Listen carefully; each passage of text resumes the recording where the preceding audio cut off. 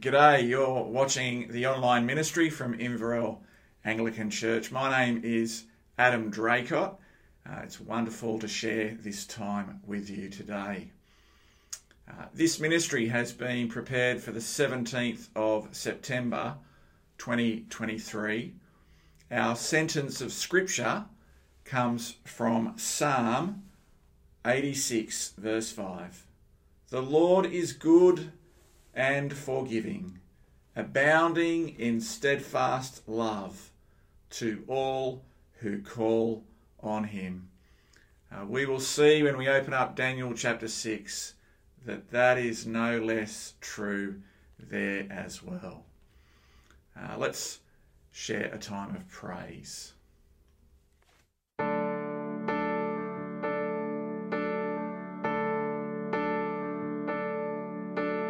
All people that on earth do dwell, sing to the Lord with cheerful voice. Serve him with joyous praises tell. Come now before him and rejoice.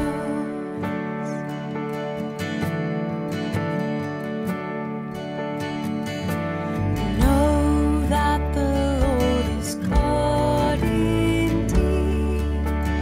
He formed us all without array. We are the flock he comes to feed, the sheep who by his hand were made. Let the earth rejoice. Lift up your voice and magnify his holy name. Oh, let the earth rejoice. Lift up your voice and magnify his holy name.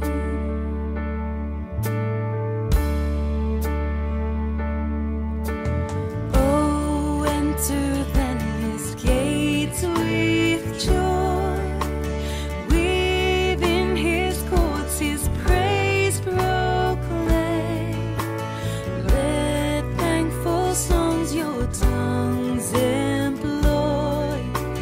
Oh, bless and magnify his name. Oh, let the earth rejoice. Lift up your voice and magnify his holy name. Oh, let the earth rejoice. Lift up your voice and magnify his holy name.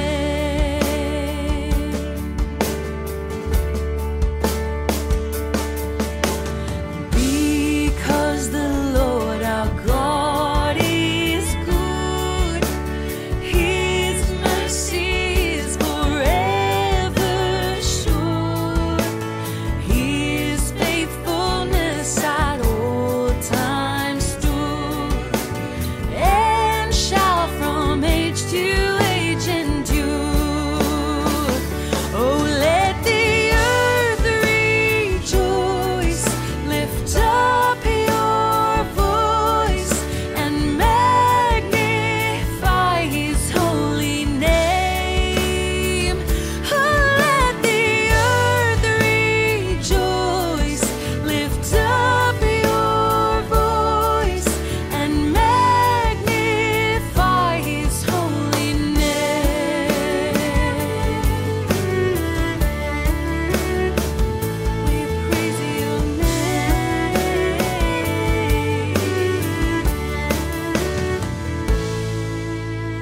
Praise God from whom all blessings flow.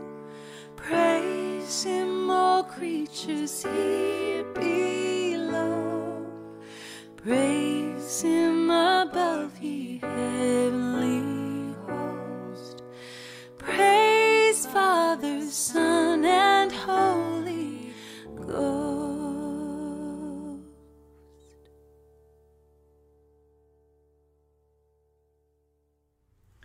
Let me pray. Almighty and ever-living God, you are always more ready to hear than we are to pray, and you give more than we ask and more than we deserve. Pour down on us the abundance of your mercy. We pray this through Jesus Christ our Lord. Amen. As we enter into the ministry of God's Word, our Bible reading today comes from Daniel chapter 6, and our psalm is Psalm 57. So please take a moment. If you're in church, absolutely read Daniel chapter 6. If you're on your own, feel free to read it a number of times. It'll be of great help as we work through the passage in a moment. Let's pray. Loving Father, we ask for your help as we open up your word. We pray that we would be reminded of your love, your grace, your mercy, our need for Jesus, and for the hope of an eternal deliverance. Father, be at work by your Spirit. Help us to use this time well, that we grow in Christ. We pray this in Jesus' name. Amen.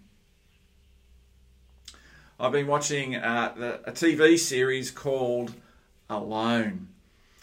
10 contestants are dropped into the wilderness in British Columbia, Canada.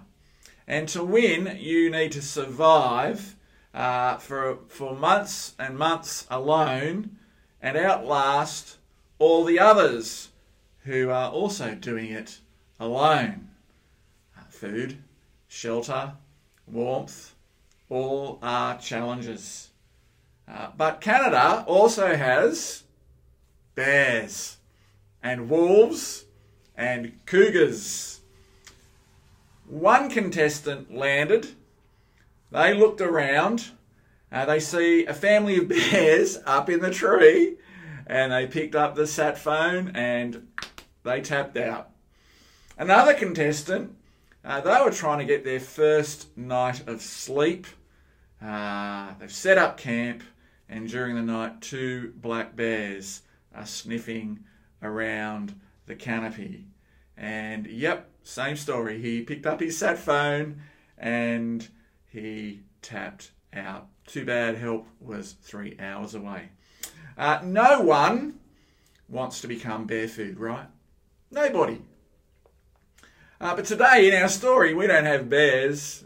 No, you already know what they are. They're lions. Rah! Very exciting. But it makes me wonder, as God's person in a hostile society, what would it take for me as a Christian to tap out? Or to compromise faith? Under what circumstances might I be tempted to just give up and chuck it in? As we read through Daniel, we remember God's people are in exile. The nation has been put in a funeral casket of sorts, if you like, and carried over to Babylon. They've barely got a pulse. The Lord God, well, he's a joke, a laughing stock. He's ridiculed among the nations, deemed a non-entity. And the temple is dust and ashes, and Jerusalem is in ruins.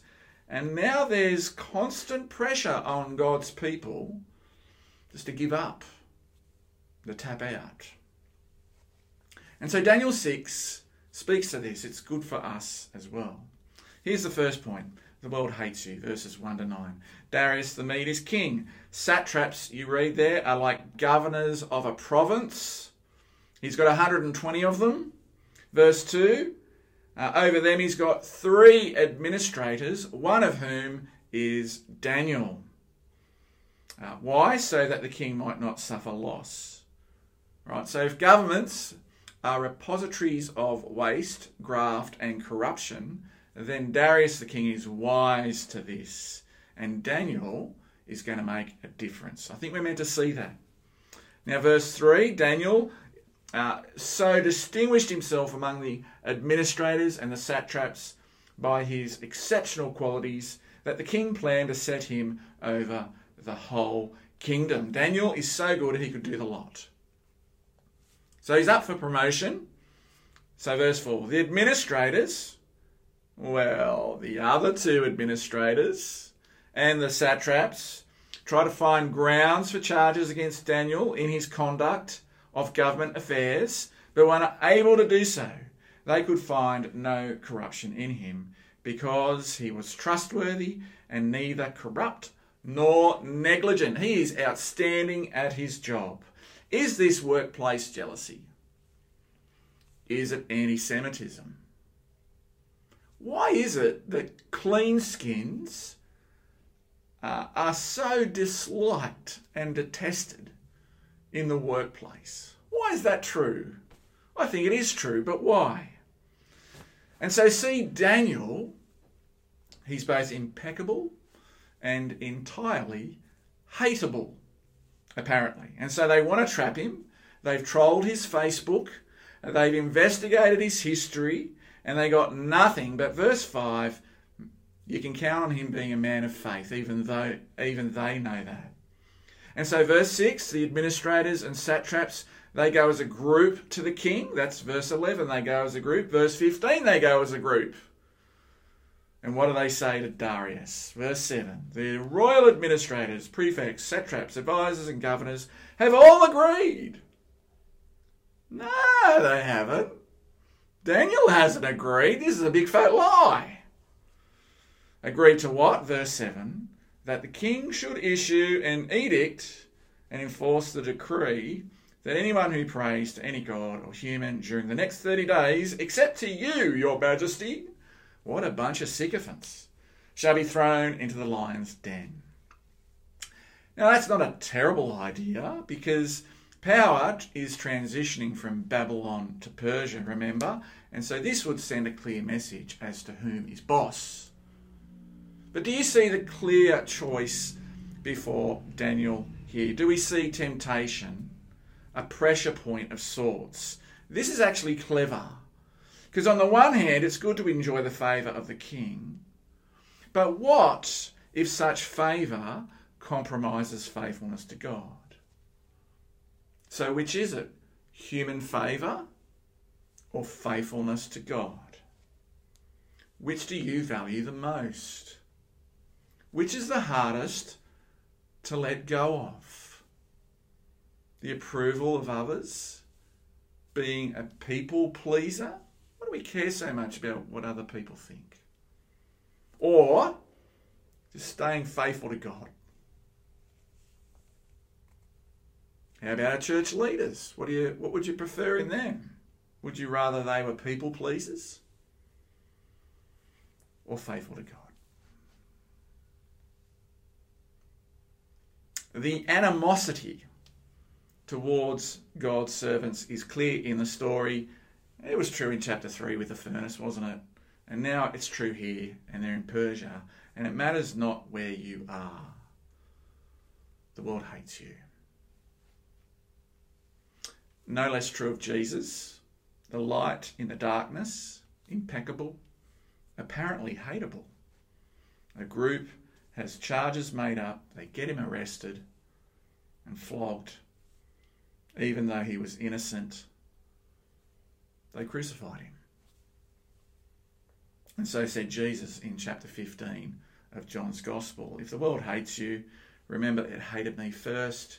If you belong to the world, it would love you as its own. As it is, you do not belong to the world, but I have chosen you out of the world. And that's why the world hates you. Chosen out of the world. All right, here's the next point. Pray for the peace of Jerusalem, verses 10 and 11. In verse 9, Darius walks into the trap. In verse 10, Daniel puts his head in the noose. The dibber-dobbers, they must be happy. It's all going to plan. But let's look at verse 10. Now, when Daniel learned that the decree had been published, he went home to his upstairs room where the windows opened toward Jerusalem. 3 times a day he got down on his knees and prayed, giving thanks to his God, just as he had done before. All right, why face Jerusalem? And what is he praying? That was a question this week. Answer? I've got an answer. 1 Kings chapter 8. What's that? It's Solomon's long prayer. But verse 30, it says, "Hear the supplication of your servant and of your people Israel when they pray toward this place," and this place here is Jerusalem and this new temple that's being opened. And then Solomon keeps praying to God, "Hear from heaven, your dwelling place, aha. And when you hear, forgive." If you read the rest of this prayer in 1 Kings chapter 8, you got to see it correlates with what's coming in Daniel chapter 9, where we see one of Daniel's prayers made in the first year of who? Oh, Darius the Mede. Isn't that lovely? He prays towards the ruins. He knows God is in heaven, and he is sure of God's forgiveness. Just like the psalm we read just a moment ago. Here is another thing about verse 10. The word is defiance. Some of you like that word. Do you want to bust your idols? Pray. What is Daniel's idol? Is it Darius and being king? The 30-day king? No, probably not. Is it human favour? Yeah, probably not. What about human safety? I mean, who does anyone want to be gnawed at by lions? Crunch, crunch. I mean, that's gross, isn't it? And then I ask, wow, is self-preservation, would that be an idol? If you had to choose between self-preservation and renouncing faith, what would you choose? Would you give up and tap out? I mean, this is a question that persecuted churches faced all the time. Physical harm. Or is prayer and our worship of God, even privately, is that always the surest defence? Seems it is. Here's the last point about verse 10. He's consistent, right? He's on his knees 3 times a day, which might sound boring because it's habit, right? Does habit sound boring? A lifeless routine? Where's the spontaneity? Or why are good habits bad? Why aren't good habits thought of like a train? Keeps you on track, maintains direction, unwavering, steady, consistent. Now, when Daniel heard about the enemy's plan, he knew he was going to be arrested and thrown to the lions. What did Daniel do? He prayed. And when Jesus knew he was going to be arrested and killed on a cross, what did Jesus do? Yeah, he prayed. How do you meet a crisis? Entrust yourself to God in prayer. Surely that is the answer.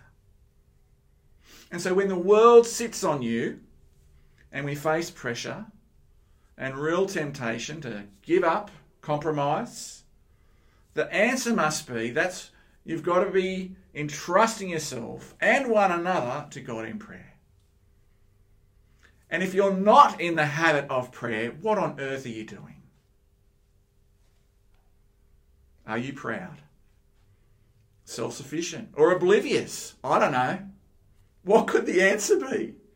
Whatever it is, change your mind, repent, and give your heart to God in prayer. Here's the next thing. Don't put your trust in princes, right? Verses 12 to 18. In verse 11, the hunters get the goods. Verse 12, notice they draw the edict out of the king. Now, wasn't there something about 30-day ban on prayer? Verse 12, Darius reasserts the decree stands. And so they press him, verse 13. Then they said to the king, Daniel, who is one of the exiles from Judah, pays no attention to you, your majesty, or to the decree you put in writing. He still prays 3 times a day. One of the exiles from Judah, the outsider, the one who doesn't belong, boss. He pays no attention to you or your decree, and he's persistent in his ongoing defiance. He's praying 3 times a day. And so the king is trapped, and Daniel is trapped, and this situation is apparently completely unchangeable. And so look at verse 8. We're told twice the law cannot be repealed. Verse 12 says the same. Verse 15 says the same. Verse 17 even says, so his situation cannot be changed. Lock it in. This isn't changing. And so to the lions, Daniel goes. Now, verse 16 to 20, have a look at those verses. Where does the focus fall? Let's look it up. So the king gave the order, and they brought Daniel and threw him into the lion's den. The king said to Daniel, may your God, whom you serve, continually rescue you. A stone was brought and placed over the mouth of the lion's den. Who does that remind you of? And the king sealed it with his own signet ring and with the rings of his nobles, so that Daniel's situation might not be changed. Then the king returned to his palace and spent the night without eating and without any entertainment being brought to him, and he could not sleep. Well, that's nice. Verse 19, at the first light of dawn, the king got up and hurried to the lion's den. When he, the king, came near the tent, the king called to Daniel in an anguished voice, Daniel, servant of the living God, has your God, whom you serve continually, been able to rescue you from the lions? Daniel's thrown to the lions, and the commentary we get about is how the king feels. And in verse 14, we see his compassion. He tries to make every effort. And you go, well, why is the emphasis here? And I wonder, are we being told that even when we seem to have the favour of those who rule, they seem to be on our side, even then you cannot pin your hopes on them? That they are every bit as helpless or useless as the next person. So application, don't put your trust in princes, rulers, politicians, in human beings who cannot save us. Psalm 146 verse 3. And today, political parties pretend to be sympathetic. They're no friend and they're no saviour. Do we know, despite all impossibilities, do you know who the real king is? The end of verse 16 even underscores this very point. The king says, may your God, whom you serve continually, rescue you. Only God can, only God will.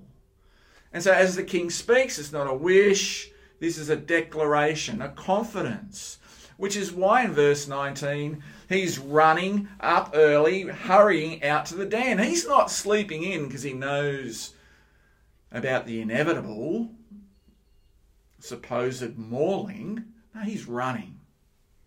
And so Daniel 6 is good tonic for us. If I'm God's person in exile, this story tells me that you might have rulers or others in authority that are well disposed towards you, but don't rest in them as your ultimate hope or your trump card. For even they, for all their apparent power, can prove as useless as a waterproof tea bag, as useless as ejector seats in a helicopter, as useless as lips on a chicken. Useless. Why? Well, next point, because salvation belongs to the Lord, no one else. Verses 19 to 28. So verse 18 told us the king fasted. Verse 20 tells us the lion fasted as well. The king hurries to the pit. Verse 20, he called to Daniel in an anguished voice, Daniel, servant of the living God, has your God, whom you serve continually, been able to rescue you from the lions? And Daniel replied in verse 21, No, they're still chewing. They started at my toes and they've got up to my ribs. Is that what he said? Chomp, chomp, chomp. No. What does he say? Verse 22, my God sent his angel and shut the mouths of the lions. And friends, that's all we need to know. Verse 23, the king was overjoyed, gave orders to lift Daniel out of the den. And when Daniel was lifted from the den, no wound was found on him because he had trusted in his God. And he went like verse 24. Let me just say the ancient world was brutal, but here it is, verse 24, at the king's command. The men who had falsely accused Daniel were brought in, because they told lies, they were deceptive. They brought in and thrown into the lion's den along with their wives and children. So our actions have consequences on others. And before they reached the floor of the den, the lions overpowered them and crushed all their bones.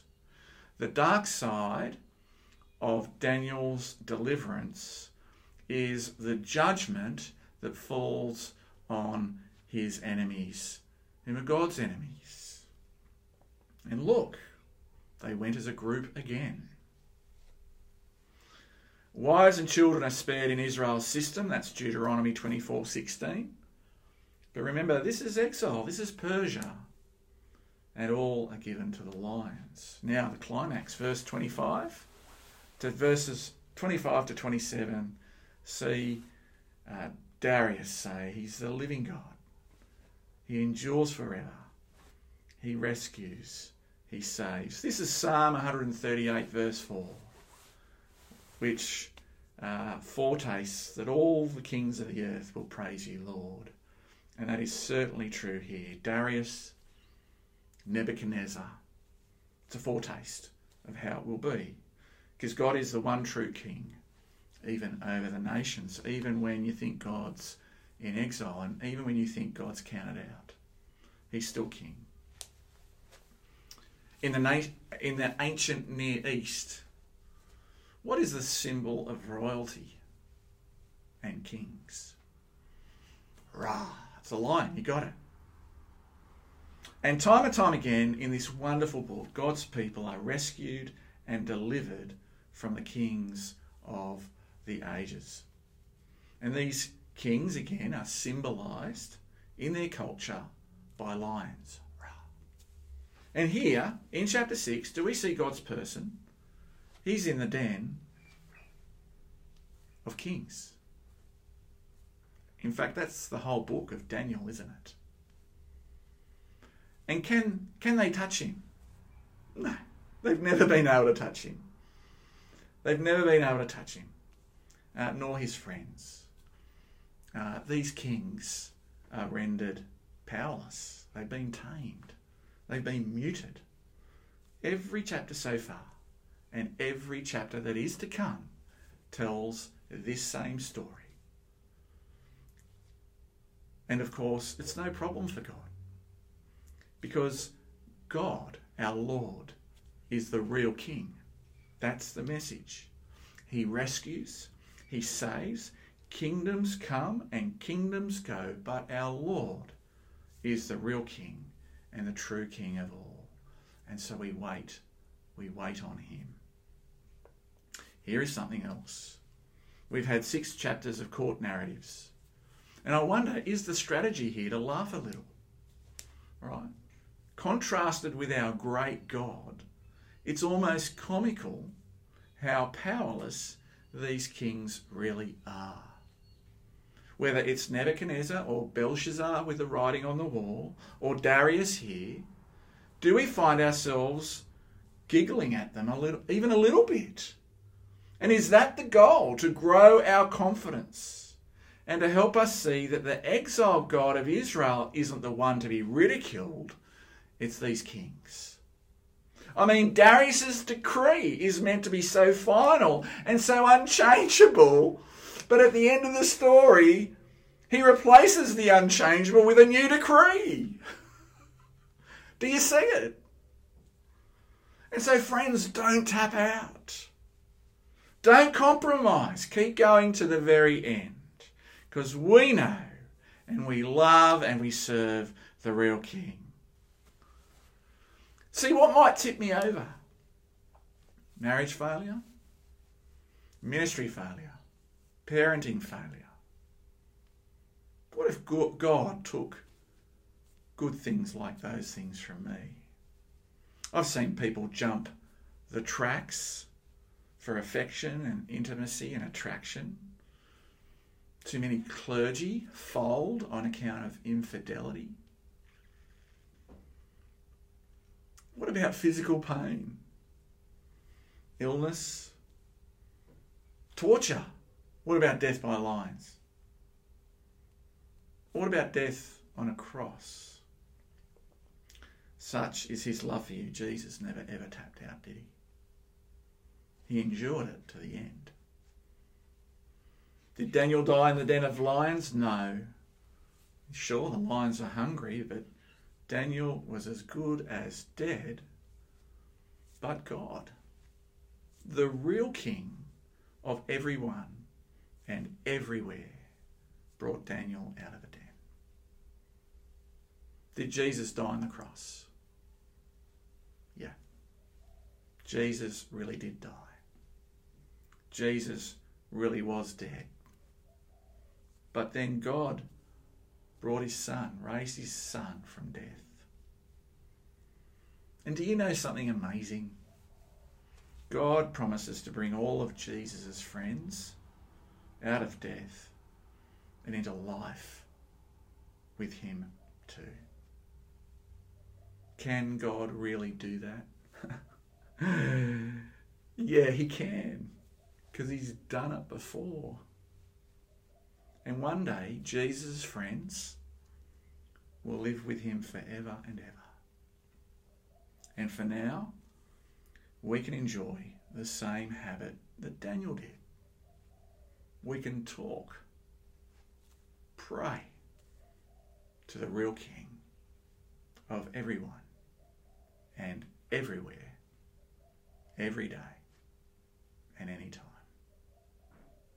Amen.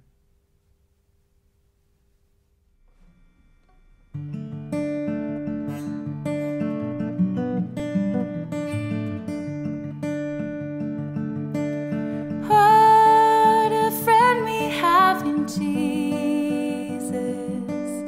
Oh, our sins and griefs to bear. What a privilege to carry everything to God in prayer. Oh, what peace we often forfeit. Oh, what needless pain we bear. Oh, because we do not carry everything to God in prayer.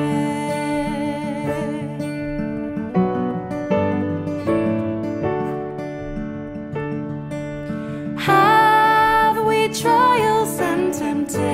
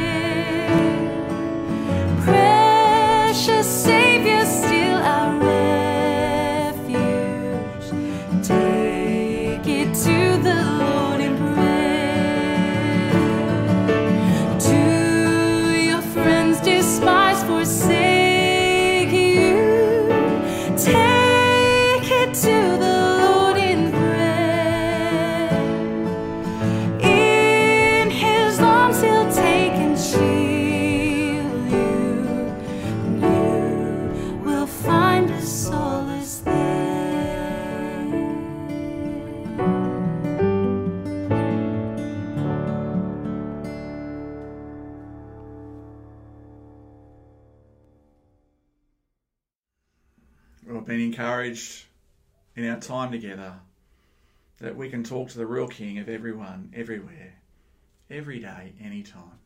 And I want to encourage you now to pause and spend some time in prayer, reflecting on what we've heard from Daniel chapter 6. Maybe there are things for you to confess and give to God and put at the throne of at the foot of the cross, knowing, being sure, confident of God's grace and forgiveness. Maybe there are things you need to repent of. But there's much to be thankful for as well, as we see God's gracious promises fulfilled in Jesus. This is a foreshadow of that greater deliverance to come, that one we will enjoy. So whatever you do, don't not pray. Make sure you pray. To help you, again, there's a blue screen that will pop up. They're particular to the Inverell Anglican Church family, but don't let that stop you. Give it a crack. Spend some time coming before the loving Father who loves to hear his people pray. Let's get our Daniel on.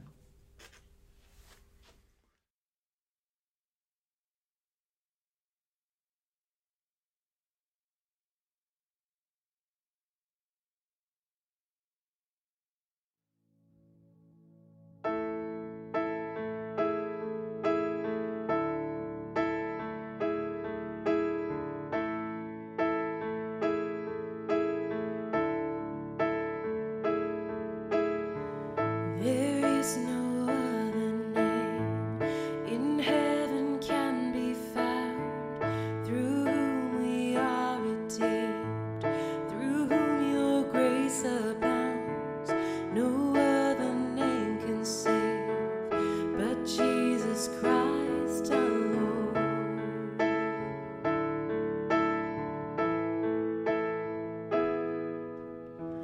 There is no other name in